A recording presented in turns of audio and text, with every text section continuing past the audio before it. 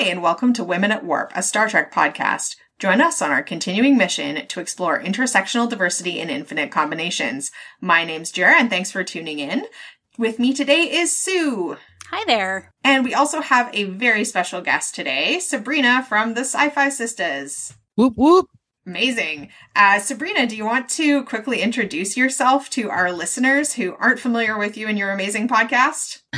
Thank you.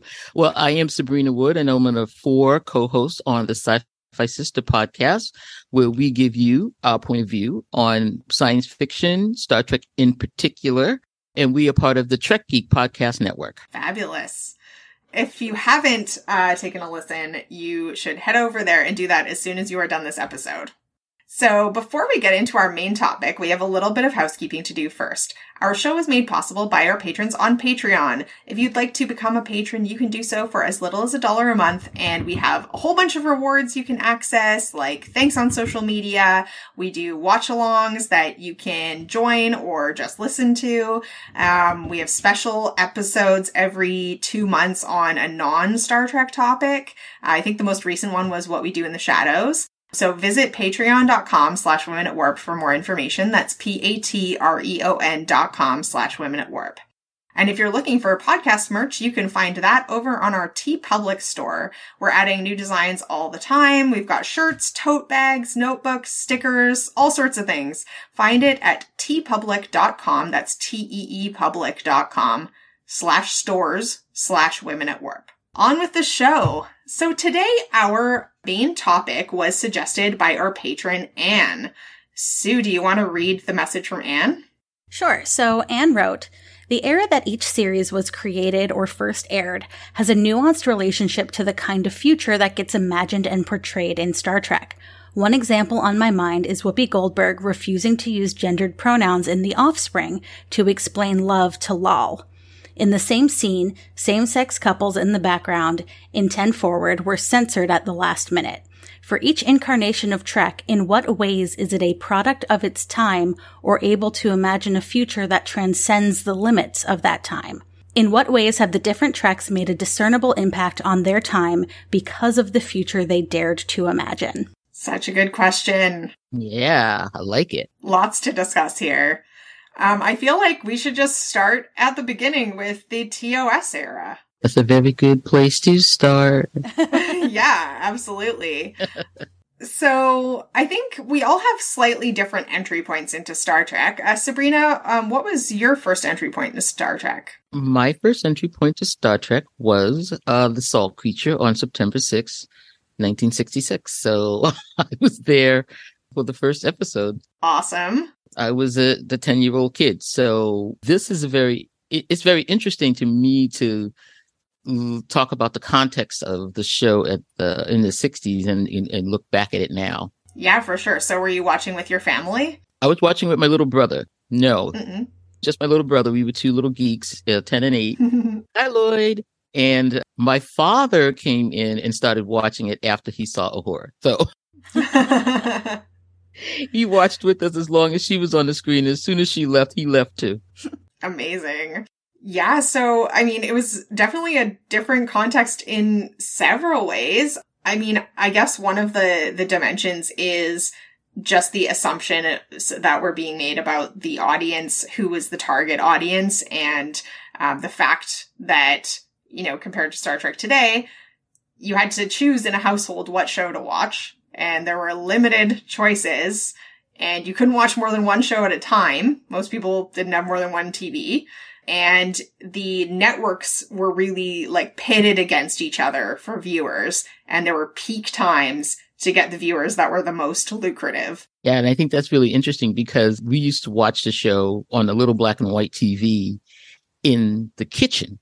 So we would sit at the kitchen table and we were watching Star Trek, and the rest of the family was in the living room watching the big console color TV in the living room. But once my father realized, like I said, that Uhura was on the show, we got to watch this show on the TV in the living room. And that I think it was a few episodes in that I realized the show was in color and all of these uniforms. I mean, I was so excited. We're like, oh my God, this is like a whole nother level now. It was like going to Oz. My God, we're watching it on the color TV. So it was a really big deal that, we know this whole story and we'll talk about that some more. But one of the things that I did remember is that this show was done in the middle of the space race. Mm-hmm. And this was huge. And I don't know, the target audience for this show may have been families. It may have been male boys or teenagers, but there were a lot of sisters watching this show. When I go back and talk to people, when did you see Star Trek? There's a lot of people my age that were Black females that watched the show. And one of the things that really got us was this whole idea of the space race. And in this show, we win it. We at the point where we were watching this, we didn't know if we were going to win it. So if anyone is watching, For All Mankind, where they didn't win it in that iteration of the story, this was a big deal that we were going to make it into space, that we were going to be friends with the Russians. I mean, we were in a absolute knockdown, drag out race to get into space. And why were you racing? Because, you had to control space, because whoever controlled space was going to be safe. I am one of the children that had to go through nuclear war tests. So to watch Chekhov, in the second season come on this show, it was huge. It was really huge. We were like, what is Gene Roddenberry doing? We don't like these people. It was amazing. And I think a lot of times I feel that people don't get how big a deal it is. And we can say it and people, read about it, but I don't think you actually really understand how, I don't want to say amazing. It was almost like traumatizing for some people, but to see Uhura on the bridge and she's in uniform and she's doing a job that is not particularly a female job, or it's not particularly a Black person's job. It is a job for a bridge officer, and to see Chekhov there and to see Sulu there, I mean, that was three things that was just not done, and it was amazing. Now, what was going on behind the scenes, of course, was a different story. So you got to put that in context, because Gene was fighting every step of the way. And he was sometimes fighting people who were actually on his production company.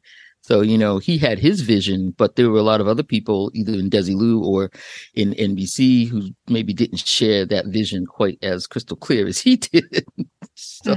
Yeah, that's super interesting. And it affects, I think that's true on multiple levels. One thing that I thought was really interesting and I wasn't aware of until somewhat recently, I know the narrative that Gene talked about is, he was promoting women on the show. He was promoting people of color and diversity on the show, and that people were trying to stop him. And I think that's true to an extent. But what I didn't realize is there was also this really strong parallel movement happening in Hollywood craft unions and the technical professions at the time, as well as the actors guilds. And so in his book, Race in Space, The Representation of Ethnicity in Star Trek and Star Trek TNG, Michael C. Pounds talks about how the NAACP and others at the time had this massive campaign that involved stars like Marlon Brando. And they had craft unions and writers and actors guilds that were being lobbied to move in the direction of having diversity pledges and other types of commitment to improving diversity on screen and behind the scenes. And NBC had made several public statements to this effect. And there are memos between NBC and Roddenberry that also have put this commitment in writing back to Roddenberry. So what I just think is interesting to note is it 100% was groundbreaking, but it also wasn't happening just in a vacuum. It wasn't Roddenberry just had this idea totally by himself. I think the ground was softened a bit by this work that the NAACP and these other groups were doing behind the scenes to improve the representation of particularly African Americans in Hollywood. Right. And another thing is, I'm going to stay with this, and I read that whole thing you were so nice to supply to me, and I thought it was kind of funny, because when you read it, and I'm going to read it from my point of view. Yeah. I'm sitting here reading that, and it says, we determine that members of minority groups be treated in a manner consistent with their role in society. Mm-hmm. So our role in society at that point, we were still in, the segregated South. We still couldn't get loans at banks. We still, so is this what you want to, show? You want to treat me like I'm already being treated in society? So, you can write a policy, but if you haven't got anybody that's working at the studio for whom this policy is going to apply, this is just smoke. Yeah.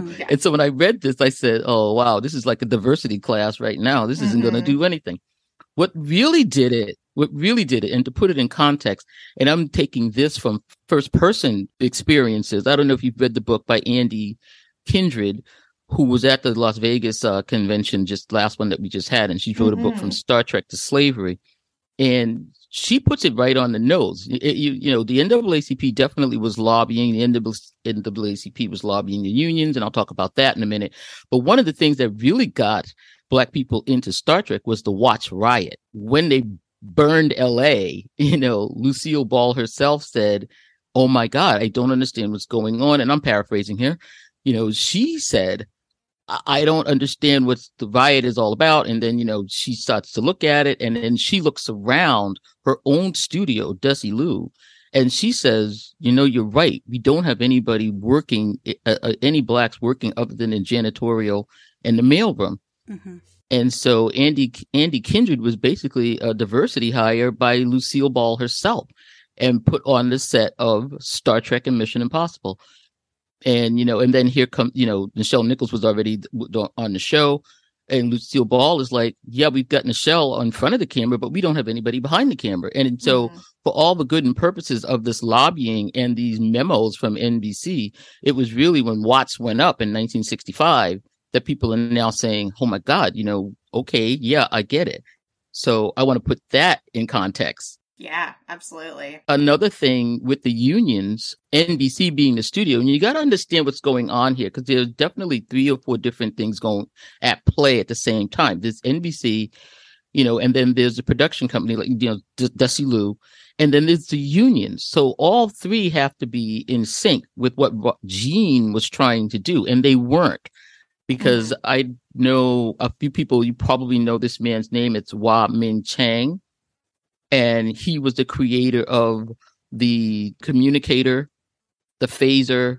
He did the drawings for the Romulan bird of prey, but he was not allowed to work in the prop union. And once the union found out that, Robert Justman and these guys were using these props that were made by this non-union guy, they shut it down. Mm-hmm. So they were like, no, and then they said, okay, fine. Well, then let him in the union and we'll buy it from a union worker. And they said they didn't want to let him in the union because he was so talented that it was going to really take jobs away from their union guys. I don't believe that for a second. I believe that they didn't let him in the union because he was Asian. Mm-hmm. But he was never paid. They tried to pay him. The union came down and said, you can't even pay him for this work that he's already done. So when you watch Balance of Terror, remember the name Wah-Min Chang, the man that designed that ship that you see the Romulans on. He designed that bird of prey, the phasers, and the communicator that, is going on in that show, but he never got paid and he was never in the union. So this memo that NBC is sending out, policy. Definitely. And thanks. That's like such an important part of Star Trek history, that sort of hidden Star Trek history and who doesn't get credited. We also know in the original series that they were shipping the costumes out to non-union seamstresses, who I am betting included a large number of racialized women. Yeah. Mm-hmm. They were fighting so hard. Yeah, for sure. Definitely think that in terms of the network's position, I think we can pretty safely say it was maybe largely window dressing or a bit of like ass covering. And you make a very good point about, their level of ambition on this, even though its policy is still not very high. Well, and I don't even want to say that it was window dressing or ass covering. And I think a lot of it to a degree was probably from legal. Yes. Mm-hmm. And I think there were definitely some people at NBC and Desilu, of course, like I'm saying, Lucille Ball, who were going to put their money where their mouth was. But I think it's just funny that this memo would go to Gene. And Gene's probably looking at this like, well, yeah, I could have wrote this. I'm trying to tell you Yeah, for sure. Well, and it's like, it's also interesting just to, look at, how the directive, as you said, was basically like match the representation to the standing in society. Yeah. And what Uhura was doing was quite different in a lot of ways than the way that a lot of people were treated in society. Right. And that goes to Anne's question. I mean, here's what she asked. Yes, so that portrayal is not what our current men, consistent with our role in society at the time, or a reasonable reflection of the contemporary society. It was definitely a future that we had not seen yet and that we were hoping for.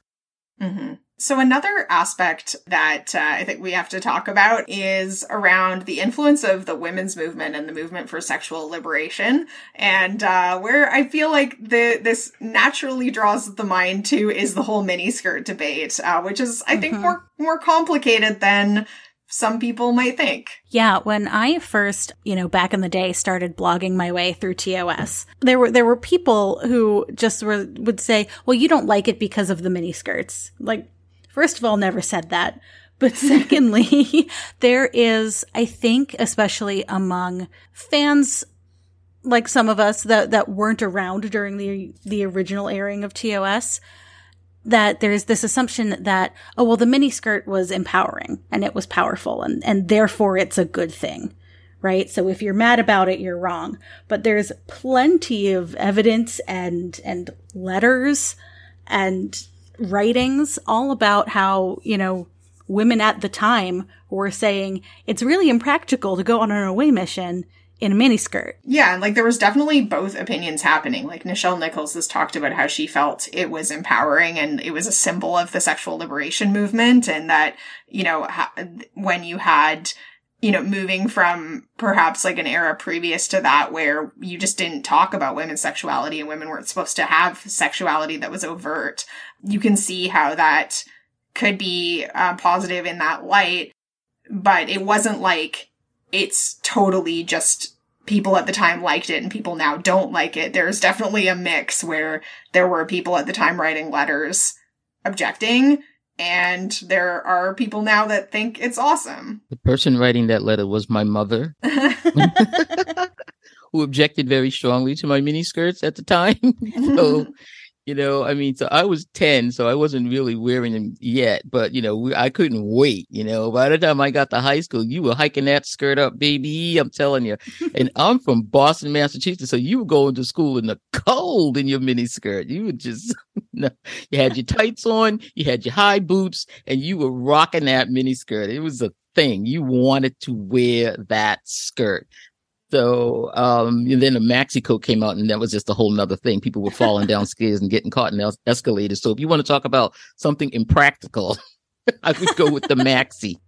I think, though, it's important to realize that the same garment can be both. Yes. And that's the nuance that I think is missing a lot of the times when we talk about this particular thing. I don't even want to call it an issue. It's not an issue. This aspect of TOS. I think more so the uniform of the Federation women that bothered a lot of people. It was really sort of the costumes of the alien women that were designed by William Ware Heath, and some of those were pretty ridiculous. And even today, even then, that was what I got my father in the room. He was like, "What is going on in this show?" It was like, "Dad, you always like these ones with the crazy outfits on." Yeah.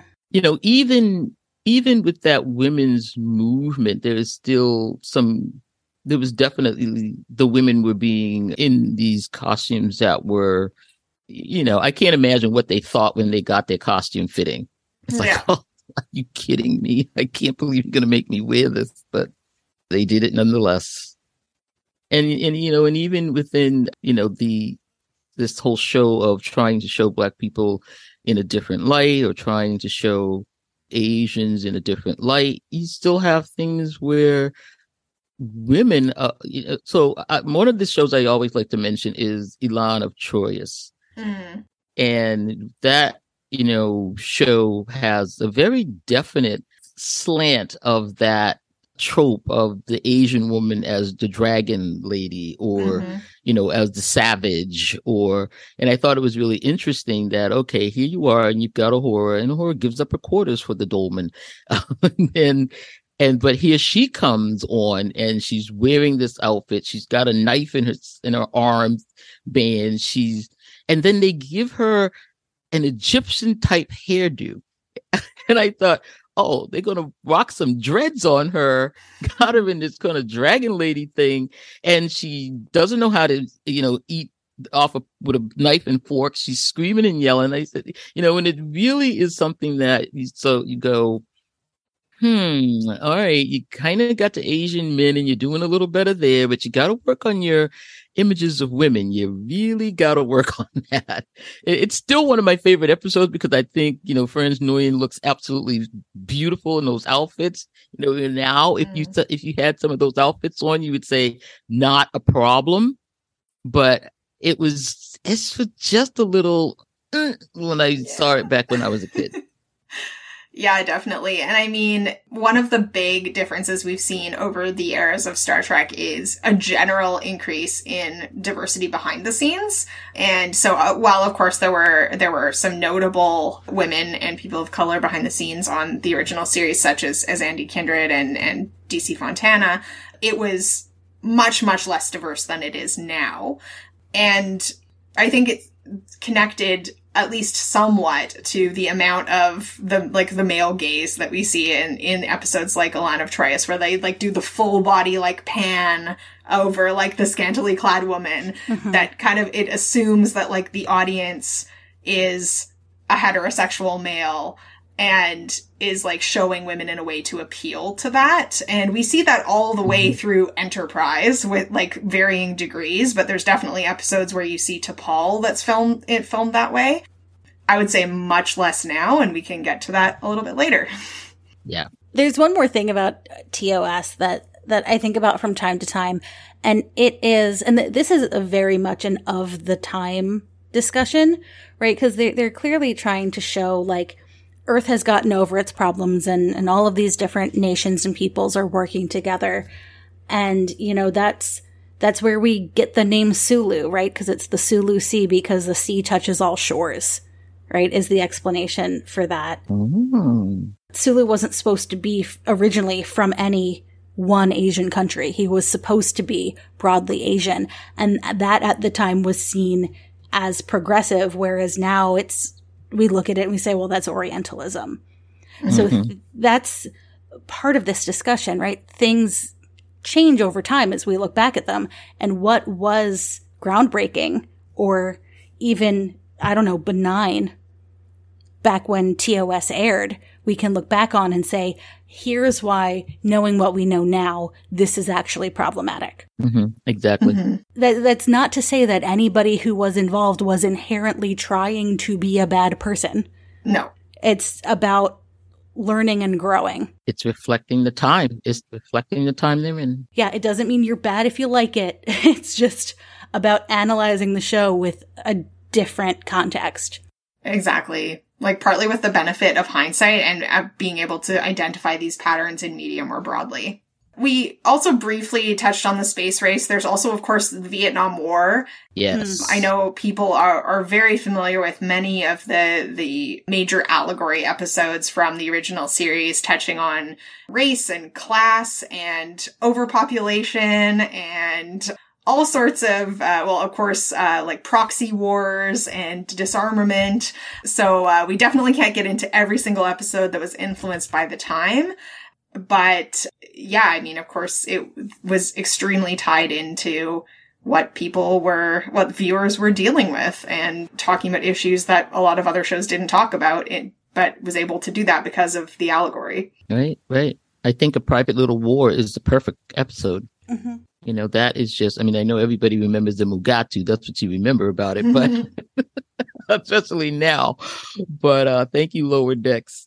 But A Private Little War, I think, is a very, very interesting episode. And when you come down to the end, Kirk is absolutely, he knows what he's doing is wrong, but he has to give this other side the weapons. He's gun running to these people, and it's this balance of power. So to keep the balance, I mean, we went through this in Vietnam. Are we going to arm these people so that they can defend themselves against what we think is an enemy? And it's McCoy was yelling at Kirk that you can't do this, and Kirk is like, I have to. Every time I watch that one, I just cringed because it was so true and it was so real. And, to watch Shatner act that out for us, I thought was great. Mm-hmm. And when you talk about issues that they still weren't ready to talk about at this time, I mean, George Takei has said that he talked to Gene Roddenberry about potentially having a gay character in Star Trek. And Gene said, and George understood, that we just can't right now. Like, we're already fighting the networks on all these other things. We can't do it. And that I feel like is maybe a good segue into as we get into the TNG era, where this debate becomes, or that discussion becomes even more, there's more queer representation in media, in the news, and the pressure is growing on Star Trek to bring forward some characters that can represent that identity. So yeah, we can get into that shortly. Just want to briefly touch on the animated series and movies era. As you mentioned, Sabrina, there was a discussion and there's some remarks from various people behind the scenes, including Judith and Garfield Reeves-Stevens talking about Star Trek Phase 2 development in the 70s, saying that the demographics they were aiming at were young male audiences age 18 to 34 to attract advertisers. And that seems to have been generally what people were going for. But of course, as we know, there were a ton of women watching Star Trek and, in fact, saving the franchise. Want to acknowledge that is an important piece of the puzzle for how we ended up with the animated series and movies later on, was all of that work that went into just organizing the fandom to show how much they loved this show. Yeah, absolutely. That was definitely something that I think really surprised everybody. And you always got to wonder about the validity of the sample. If you're only testing in areas, I mean, I never got a Nielsen box. I know that. Mm-hmm. So, and I know that when, even lately during COVID, Nielsen was under fire for undercounting and not giving, they didn't think the numbers were correct while everybody was sitting at home watching television. They would this can't be right. So I always look at ratings with an eye, because it's sort of like, yeah, that's what you think is watching it, but I know, I didn't get counted, and I know a lot of women didn't get counted, or the answer was given by the man in the house, and I don't know, you know what I mean? Yeah. So you had to keep that little diary and say what you were watching, and you watch it for more than 5 minutes and all that kind of stuff. So I don't know. Maybe the diaries that came back were fine, but there were a lot of diaries that didn't get mailed back. That was another thing that happened in the Black community, where they actually paid money to make sure that some Black communities would mail it back. So it's just really interesting. So that whole thing is another piece that how true or how good are your demographics? Yeah, I think that's that's something that a lot of people don't realize, is that Nielsen ratings are self-reported, essentially. You log what you watch, when you watch it, and who the people are who are watching it. And then you mail it, even to this day. I have friends who had a Nielsen box maybe 10 years ago, and it was still a handwritten journal that they had to mail back. And I mean, there's no way that can be accurate.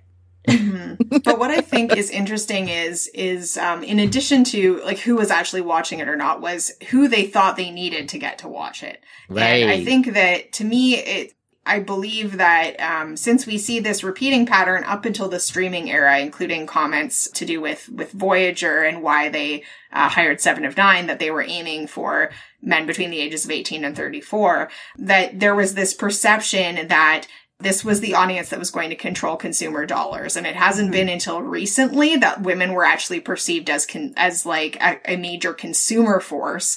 And even then, there's also like racial assumptions that go into this, that it is like white people have more consumer dollars. So we see this in politics as well, that it was until maybe 20 years ago, you used to assume if you knocked on someone's door in an election and the man of the house told you how he was voting, that everyone in the house was going to vote the same way. And it's only like the last couple of decades that we've stopped us just assuming that, because so that's not the case. So I think that was the same idea too, that the idea was if you got like young men, they were going to be driving the consumption of the products that were being advertised on TV, and that what women in the house wanted wasn't necessarily important. Right. And with a show like Voyager, where, you know, how many women do we know or have heard that was so inspired by that show, you know, and then you sit there and you got to watch a beer commercial or, you know, whatever's going to happen. It's going to come on now. You know, the advertisers really missed it with that show. I would love to go back and see, you know, who bought time on that and what they were advertising to us, because it would have been something completely different if they had really known how many people were watching that show, how many young girls were watching that show.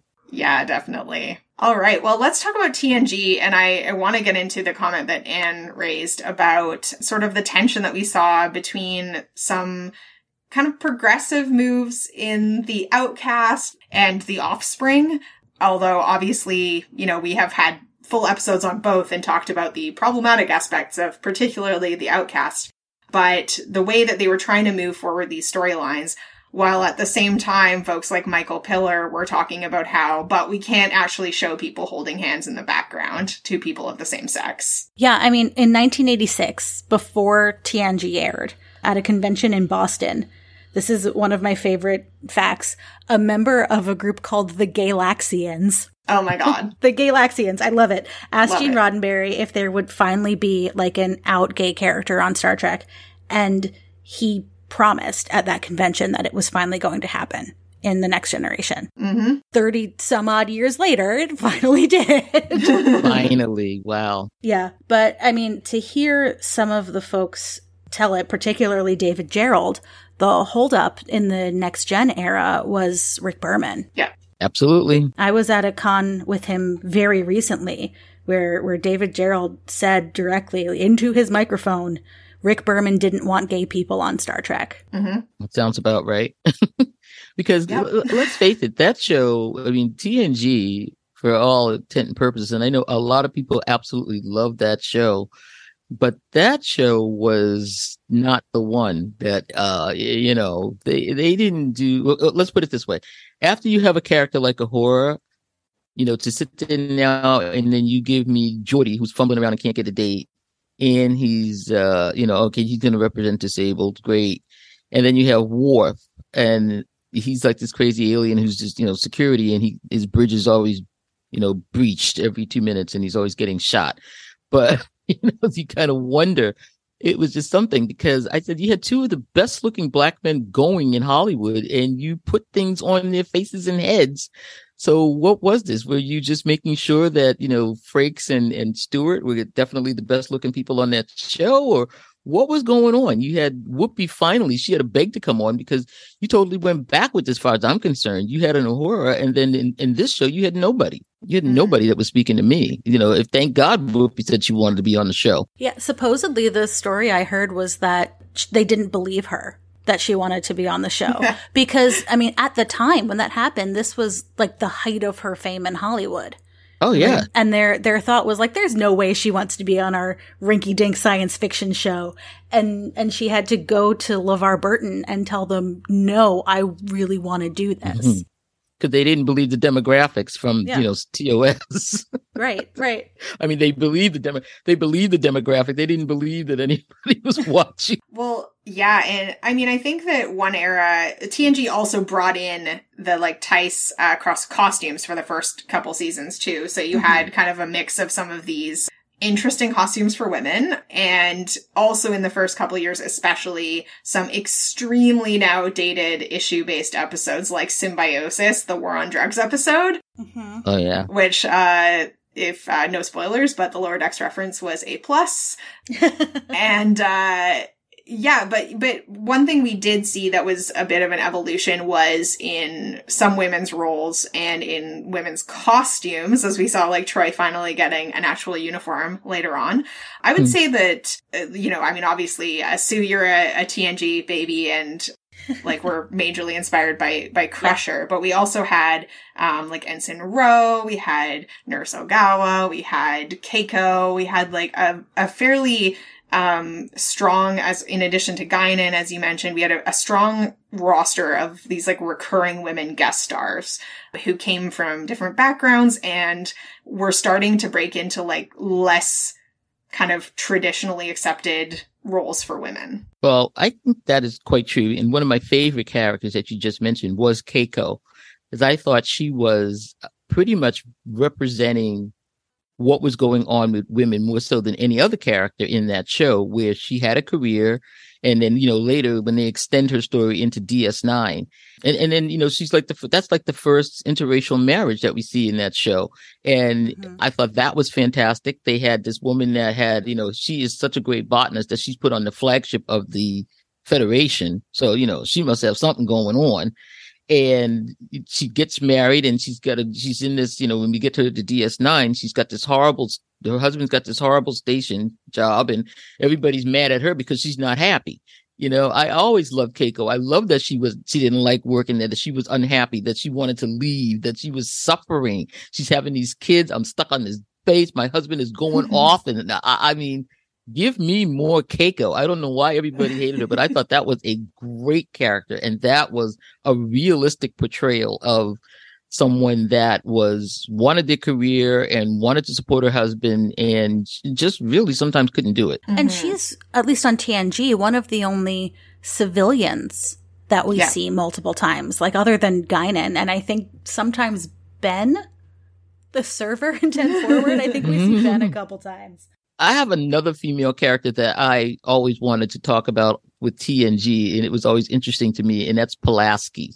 Yeah.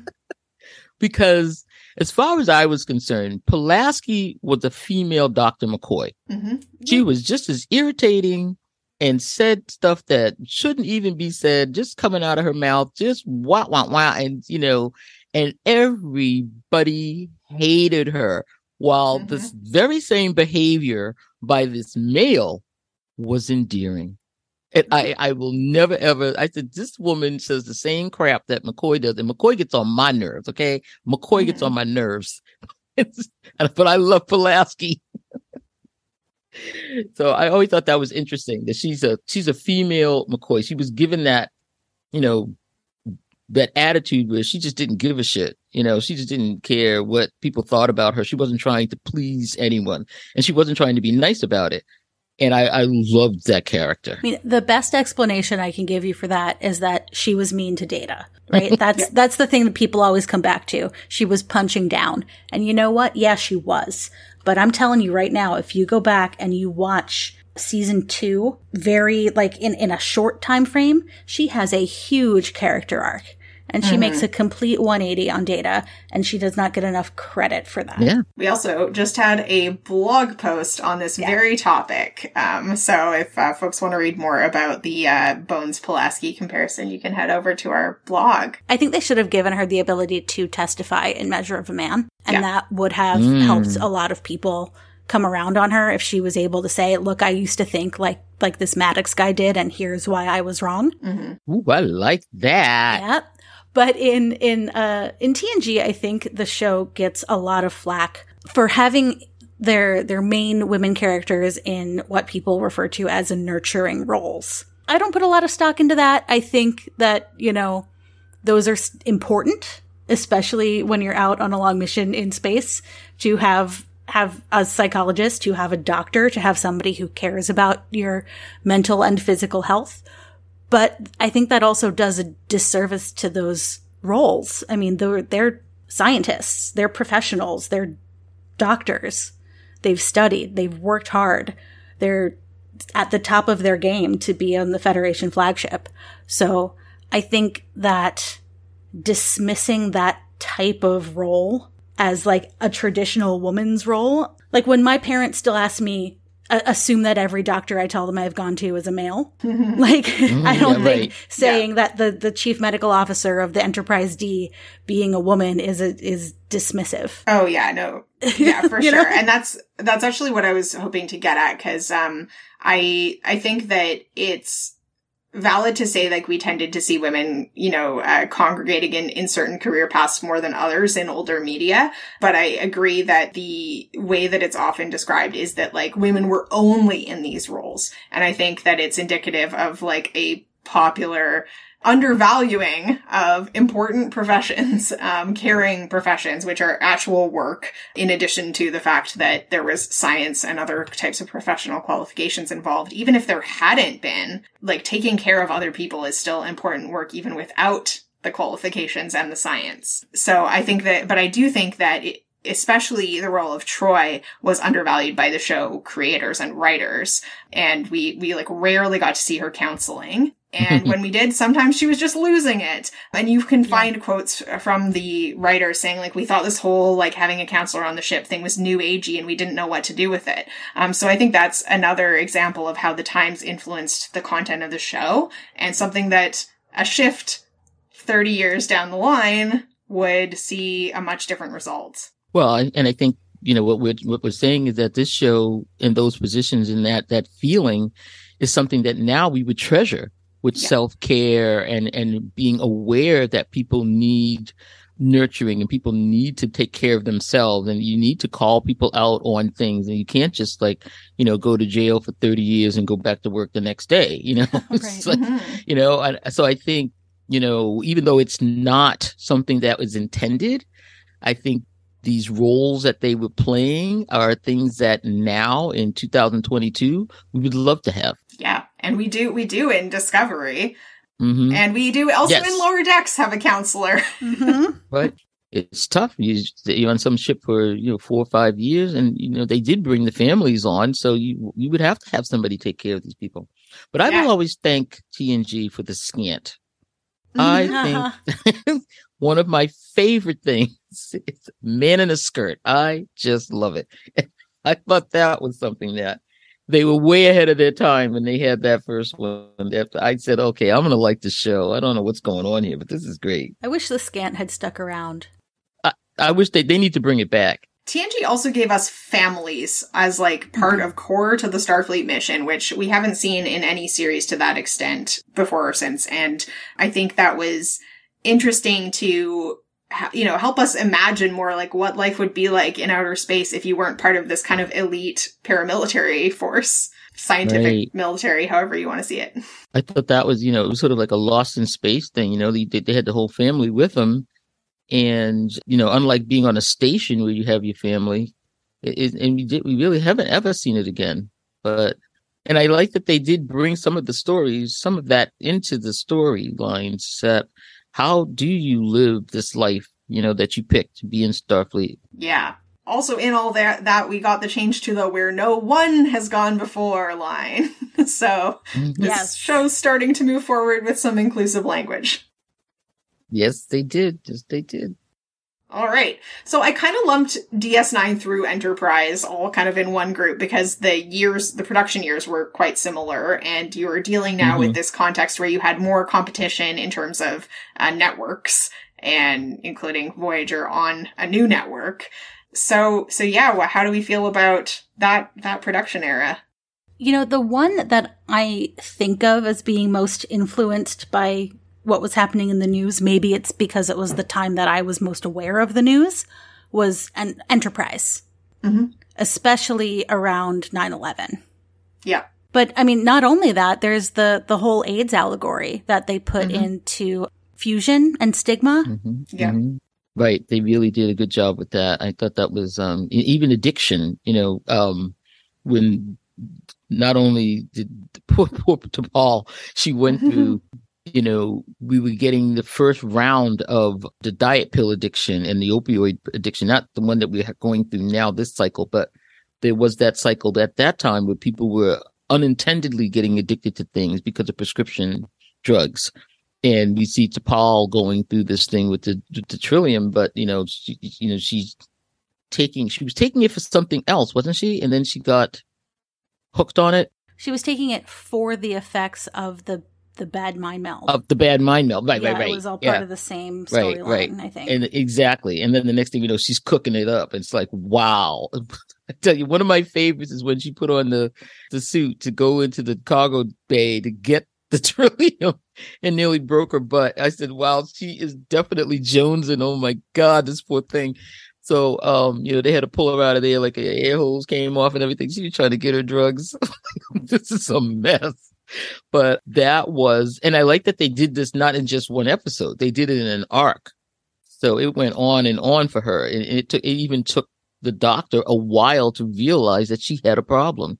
She was functional, So that was a great one. And I think Enterprise really doesn't get the credit it deserves for a lot of the things that they did on that show.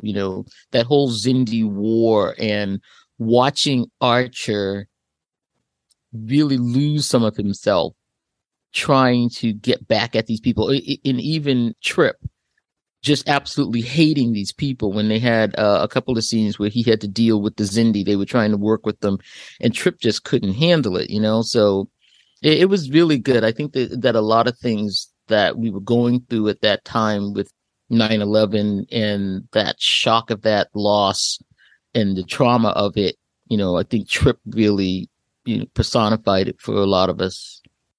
Mm-hmm.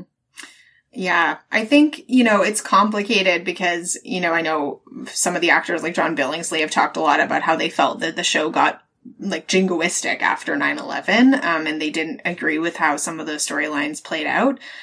I think there were definitely moments of nuance and things that you can look back on and be like, wow, that was handled really sensitively. And then there are moments where they have, the discussion of like Phlox is a victim of xenophobia and like basically an anti-alien attack on him because he's just an alien and they've been attacked by aliens. Earth has been attacked by aliens.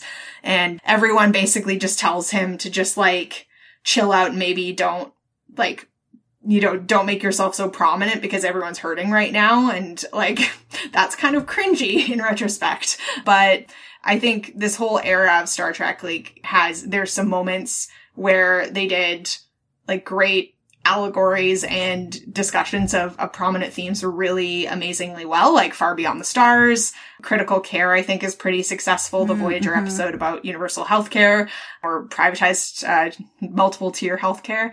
And then it's got cringy episodes like Retrospect about false memories of assault and Cogenitor, which is problematic. Wow, and, that's a problem. Yeah. I would throw Distant Origin in on one of the good ones too. I mean, I know it's silly in some respects, but it's all about like truth and science. And the Scopes trial, basically, kind of thing going on there. That's one of my favorite ones. Yeah. 30 Days. I think what really got me is when Star Trek talks about ecology and global issues with things like that. And I thought 30 Days was an absolute great one where, you had these people that really just were not believing the science. And again, what's the other one where the woman, the brother and sister scientists come? Force of Nature. Force of Nature. Yep. Wow. That is a great one. So if you remember back in the day, I'm not sure if this was when this was happening, when the Force of Nature came out. Obviously, they're talking about petroleum and gasoline and global warming. But at the same time, we had another emergency, and it was the ozone layer. I don't know if you guys remember when that was a big thing. Yeah. That the ozone layer was being depleted, and we found out what it was. And I often wonder why we don't react now to what's going on like we did. Well, I do know kind of why. When the ozone layer was being depleted, and we figured it out. We got the hydrofluorocarbons out of the refrigerators and the air conditioners and everything else. You stopped using hairspray. No more right guard. You didn't care. You went to the dial stick and nobody had a problem. So now, the ozone layer is going to basically repair itself by 2060. And, you sort of see these other things where, you talk about the ocean and you're talking about the warp drive one. And, there was this time when we could fix these things. And I think I loved when Star Trek was actually showing that, listen, we have a fix for this. We can help you with this. There's something that we can do. I know in Star Trek, they just stopped going they had to go like warp 6, like we had to drop to 60 miles an hour, the 55 speed limit. That's basically what that was. Mm-hmm. But one of my wishes is that we could get back to the point where we actually could do something that would be as successful as repairing the ozone layer. Mm-hmm. But the other thing that's going on in this era of Star Trek is a change in the way television is being made and presented. Yeah. Next Gen, sure, things change very slowly, but essentially we're back to stasis at the end of every episode or every story. Mm-hmm. And that starts to change a little bit in DS9, especially in the later seasons of DS9. It certainly changes in Voyager because they're on a journey with a beginning and an end. And there were arguments that happened during Voyager that like the ship should be beat up and they should be running out of stuff and there should be duct tape everywhere that we didn't see because there was sort of a struggle between like how are new viewers going to jump into this if it's serialized versus, having that part of the story visually make more sense. And then by the end of Enterprise, we're doing 3 or 4 episode arcs telling a single story. Right. And like, look at where we are now. Yeah. Going for a season and we still don't know what the end of the story is. Yeah.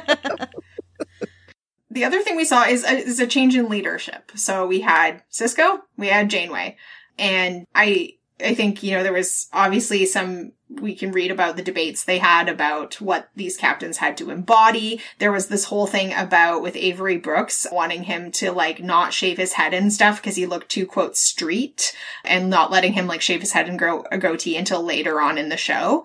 And with Janeway, there was a discussion about, how she needed to be caring, but not too caring and emotional, because then people would think that she couldn't command, and she can't have relationships because people will think that she's emotionally compromised. But if she's too cold, then people won't like her. So we had, basically the first time that we had people that weren't white men leading the shows, but there were all of these, there was all this second guessing and thinking about how do we kind of put them in this box to make them not rub people the wrong way. Palatable for the demographic.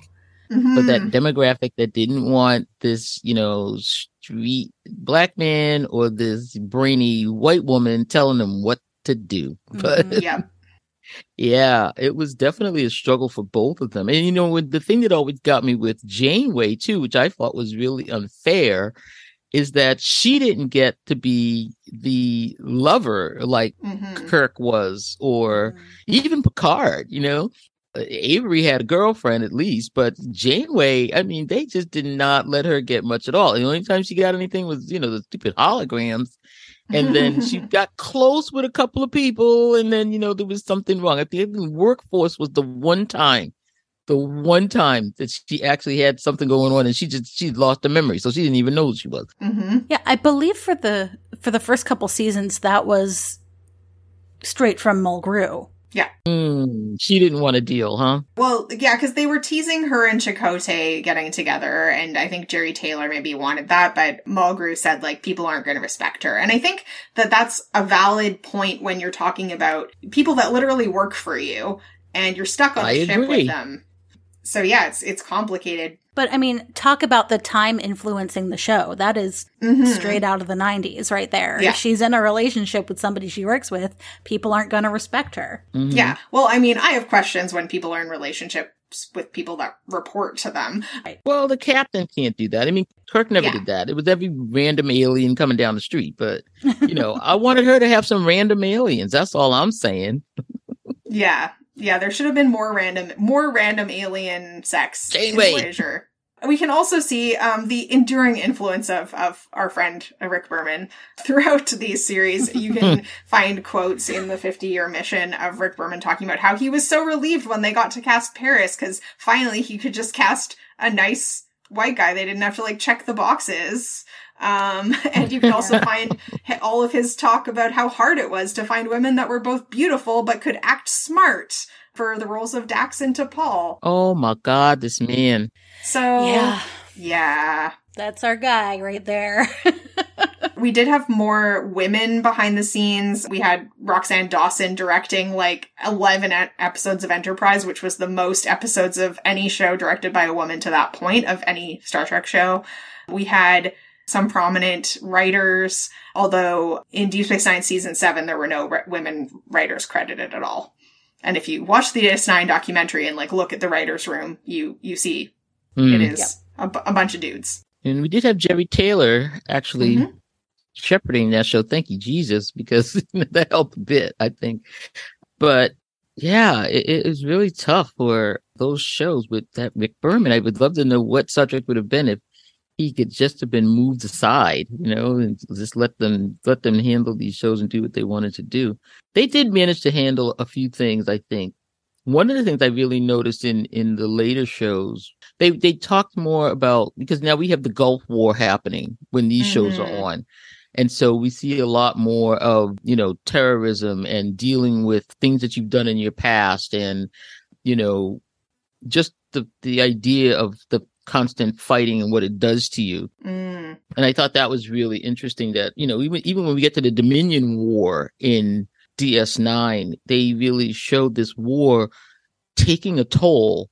It was really, before we talked about the Romulan War, but we really didn't see it. Then when we had the Cardassians did all this stuff, but we really didn't see it. But we had to live through a season with the Dominion War and them losing people and them, being depressed about it, and some of them in danger. We saw Jake going through that horrible time when, he was stuck on that planet where they would just, the Klingons were going to attack. It was, it was visceral for them in this show, I think, more so than any other, where, at this point in time, we've got all kinds of things going on. When DS9 was happening, we had Oklahoma City go off. We had, the Bosnian, that war go off. It was just, a really hard time. And I think they showed a lot of that in DS9. For sure. And another thing that we saw that maybe is a good segue into the current era of Star Trek is we started to see more grayness around like who's good and who's bad, and like loss of faith in the institution of Starfleet.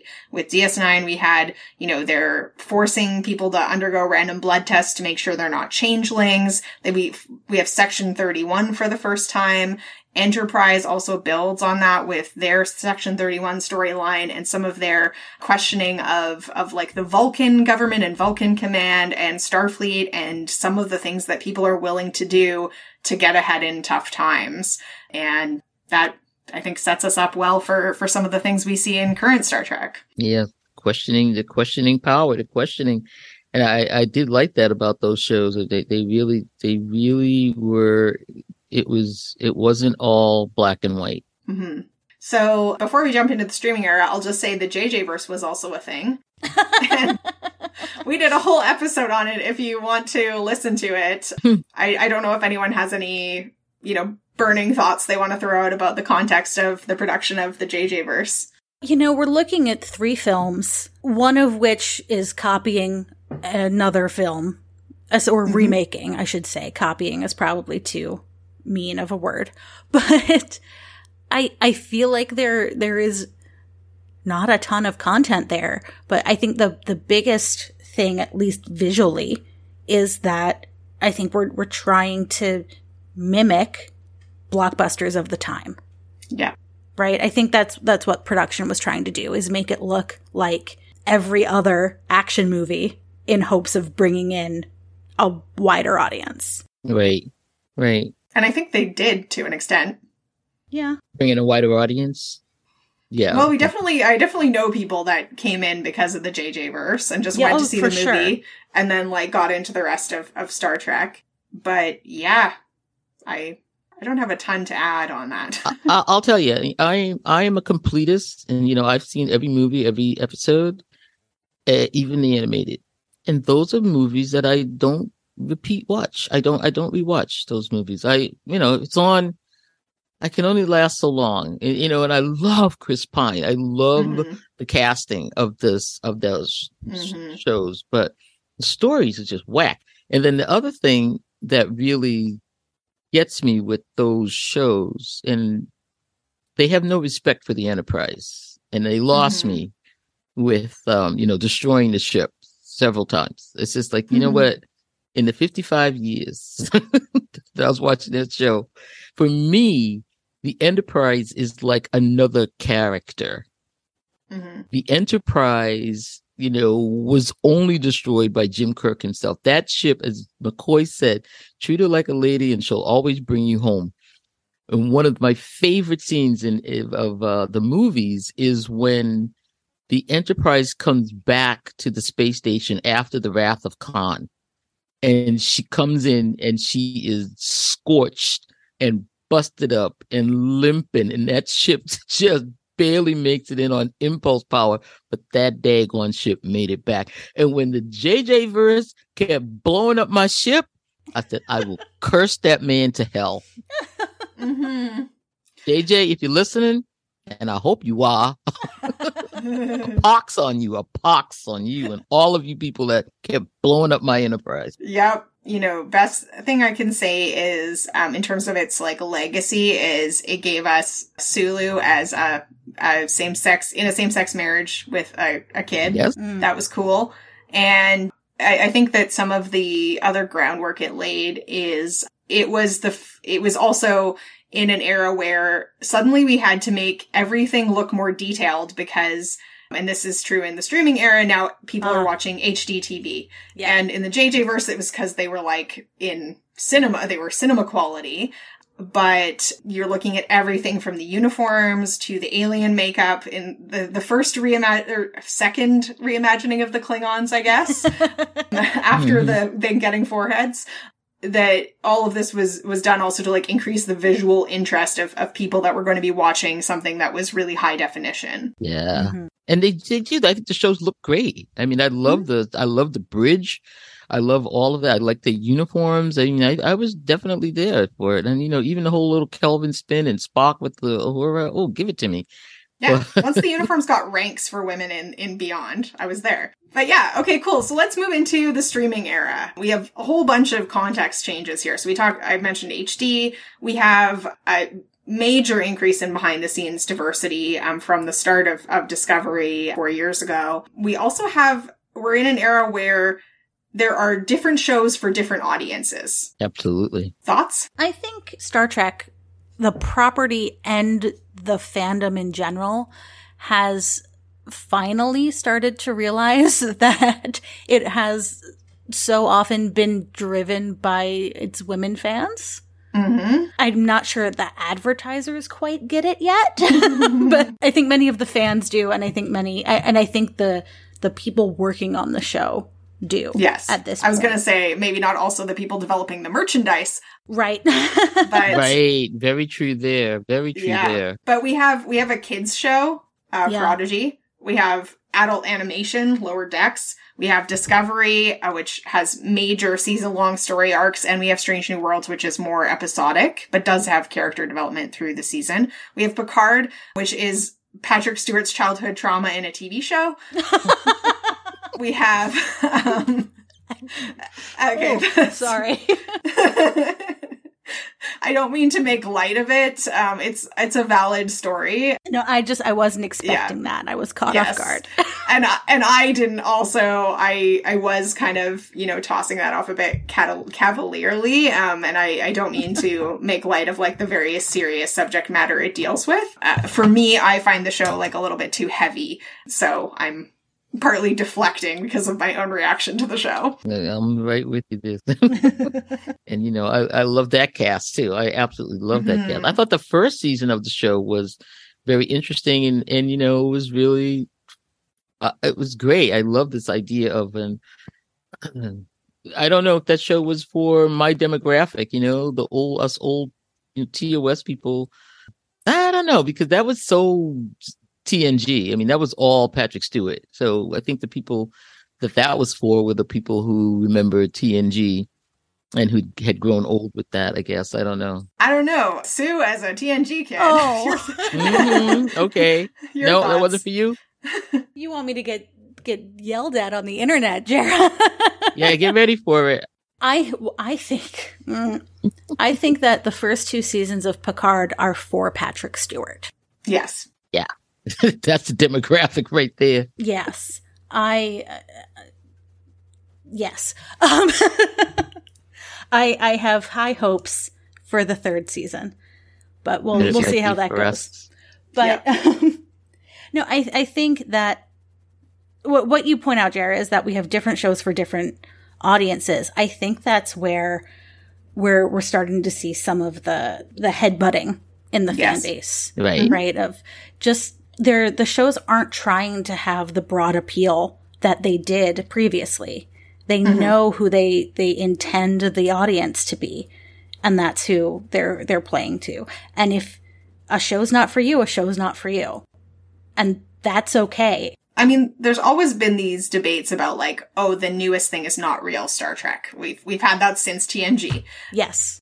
And that's not new. I think that what is new is, like you said, there's less of an appearance to just kind of cater to the lowest common denominator, and more kind of attempt to appeal to different target audiences. And I think we also have new is that this is the first Star Trek that is firmly in the era of social media. Not just the fandom, but also the actors and the show creators are by and large heavily engaged on social media, and including engaged in politics. And when we're at a time of like increasing political polarization in the Western world, some of the shows become a flashpoint because of their content, and also the ways that the show's actors and creators are engaging in the dialogue around that content. Sure. I mean, one wrong thing and you're like, oh my God, this person believes this. I'll never watch the show again. So, yeah, it's interesting too, because, they don't have to go for the broad base anymore. Right. Back when we were watching and, you had 3 channels and you would have people, 15 million people watching a show at one time. If you get 2 million people watching a streaming show, you're doing great. So why would you pitch to everybody when all you need is 2 to 5 million? So you're going to go laser focus. Yep. In a lot of ways, what they say in writing, right, is that the more specific you get with a character, the more universal that character somehow becomes. And, I mean, so we do know that CBS All Access, which is now Paramount Plus, and I just can't remember that whenever I say it, that Star Trek has really been its success story. It's like what it's put all its bets on for its streaming service, because they also know some people will just watch all Star Trek regardless, even if they are hate watching it. So yeah, there's like, that's part of the dynamic, is they just need to put out a show every week for as many weeks as they can during the year to keep those subscriptions up. Yeah, they've got to keep feeding that maw, because I'm paying $7.99 a week. I'm paying $7.99 a month to on, because I mean, what else is on that channel? I don't even know. I think there's a couple of other shows. As a fan, I'm all in favor of new Star Trek every week. As somebody who has to worry about reviews and recaps, please stop. Give me a break. Yeah. I tell you though, I find myself rewatching Legacy Trek more so than I rewatch New Trek. And I love New Trek. I think maybe it's because it isn't finished yet. I'm still watching to see what's happening, what's going to happen in Discovery. Although, you know what? I just watched the one where they book out of the, the Emerald Chain place, where they were like, they were running for the thing with the one with Noah in it. Aiden Noah, you were great in that one. So I just watched that. So what am I talking about? Yeah, if I'm home and I'm not watching Hallmark, I'm watching Star Trek. I think in some ways Legacy Trek is easier to rewatch, or at least than Discovery. I'll put it that way, because of the serialized nature of that show. It's hard to have a a single story in one episode. That's it. 'Cause the next thing I know, the TV's asking me, "Are you still watching?" And I've missed whatever I was supposed to do because I was like, "Oh, well, wait a minute, it's gonna come. The next one's coming on in 3 seconds." Okay. But yeah, as I alluded to back in TNG, we finally have our gay characters. We've got lots of queer characters. We've got non-binary characters. We've got trans characters. We've got non-binary and trans actors in the show too. We've got a lot more diversity on screen. Yep. And behind the scenes. More characters with disabilities, although debatable how successful those representations are. Yeah, I do think that they are moving towards away from the Roddenberry idea of quote unquote solving disabilities and more towards the current idea of accommodating disabilities. Right. Yeah. So I'm glad to see that. But I mean, it's hard for us to necessarily see all of the influence there is while we're in the time the show is being made. Yeah. But the thing that comes immediately, or two things actually come immediately to mind for me, is the season of Discovery. Was it season 3? That was all about connection and finding one another again. That was created during the time that a lot of people were in COVID-19 lockdowns. And then even the first episode of Strange New Worlds, where Pike is giving that speech about how Earth tore itself apart in the 21st century. I mean, to the point of using news clips, newsreel from very recently. So I think it's trying, but I think, hindsight is 2020, right? Yeah. And one area where I think that Star Trek needs to try again is Indigenous representation. I feel like they have drawn back from that since the Chakotay failure with the fraudulent consultant they hired to write that character's moments. And they need to go there again a better way that's more in line with what, actually Indigenous representation should be in this day and age. No, my hope of Strange New Worlds, and it's not so much a trend. I want them to kind of get away from episodes based on TOS. And that would make me happy. I think my favorite episodes of this, and I understand why they're doing it. I understand that completely, but I would really like more things that had nothing to do. I don't mind, bringing characters from TOS in. I mean, of course, you have those characters there. But, the Balance of Terror one that everyone loves so much, it just irked me. But I was like, oh man, don't mess with my Balance of Terror. And and I loved it. I really liked it. Everybody was, oh, it's my favorite one. It's my favorite one. I was like, will you just do your own thing? Because, that's my shows. And I like the fact that they did come up with the statement that Spock is the main person, that, the world will end if Spock doesn't make it. So I loved that outcome of that episode. But my wish for Strange New Worlds is that it finds its own, and it takes the time to do that, but that it finds its own storyline. And I think it's getting there, but it would be great if it didn't rest so much on Star Trek TOS. So Anne had in the end of her message a question that I don't think we're going to be able to answer because it's a bit big of a question, but basically she asks, in what ways have the different Treks impacted their time because of the future they dared to imagine? And I think, that without getting too much into detail, it could be a whole separate episode, but we can all think of things. There's all the technologies from our cell phones to e-readers to the experiments they're doing now on quantum entanglement to transport things, like 3D printing, all of the technological impacts. Nichelle Nichols changed NASA. Exactly. There's the impacts of representation directly through Nichelle Nichols, and then indirectly there's so many people that were inspired to go into science and space science and writing and all kinds of fields that they show in Star Trek because they could imagine themselves in those roles when maybe they couldn't previously because they had been really dominated by men, by white people, by other groups. And so that's super cool. Impacted our entire culture. It's all the references in all of the other shows and movies and, popular jargon that, people know what it means. If you say like, beam me up, Scotty, even if you've never seen Star Trek, you know what it's being referenced. So many impacts. Oh, like when they were talking about getting the COVID vaccine out at warp speed, I just went, oh my God. Yes. Okay. Yeah, so many impacts. It's been really incredible. And I hope that we have done justice to just a scan of some of the ways that the different eras of Star Trek were influenced by their production contexts and the eras in which they were being created. Yeah, and I think it all comes back to the Ursula Le Guin quote. Science fiction is not predictive, it's descriptive. Yeah. So Star Trek is showing us where we're at. Mm-hmm. I mean, there's some speculative stuff, but not necessarily it's all based on also where we are at today and envisioning based on where our society is now, where it could go.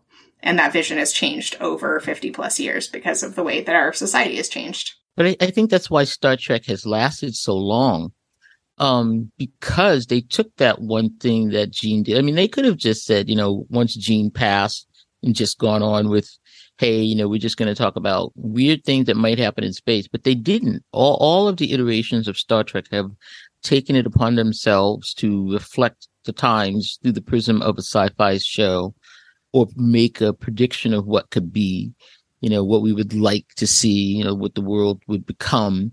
And I think that is its keynote. I think that is the thing that makes Star Trek the different science fiction show, why it has gone on when others have not and will continue on, because you can always talk about the human condition. I know it's allegorical, but it's talking about real serious issues. And I think it's something that they have picked up from Gene Roddenberry and they have run with it despite the Rick Bermans of the world. I like that. That's a great note to end on. So, Sabrina, thank you so much for joining us. Where can people find you and Sci-Fi Sisters on the internet? You can find us at our website, sci-fisistas.com. That's SYFYSISTAS.com. We're also on the Twitter at Sci-Fi Sisters. And we are also on Facebook at Sci-Fi Sisters. We're all the Mothership, which is Sci-Fi Sisters Mothership, MUTHASHIP, Mothership. And so make sure you give us a holler and, send us a message and tell us what you like about the show. Awesome. And go hit subscribe. Yes. And Sue? You can find me on Twitter at Spaltor, SPALTOR. And you can find me on Twitter at JARRAH Penguin. And I'm also at TrekkieFeminist.com. To learn more about our show or to contact us, visit womenatwarp.com, email us at crew@womenatwarp.com, or find us on Facebook, Twitter, or Instagram at Women at Warp. Thanks so much for listening.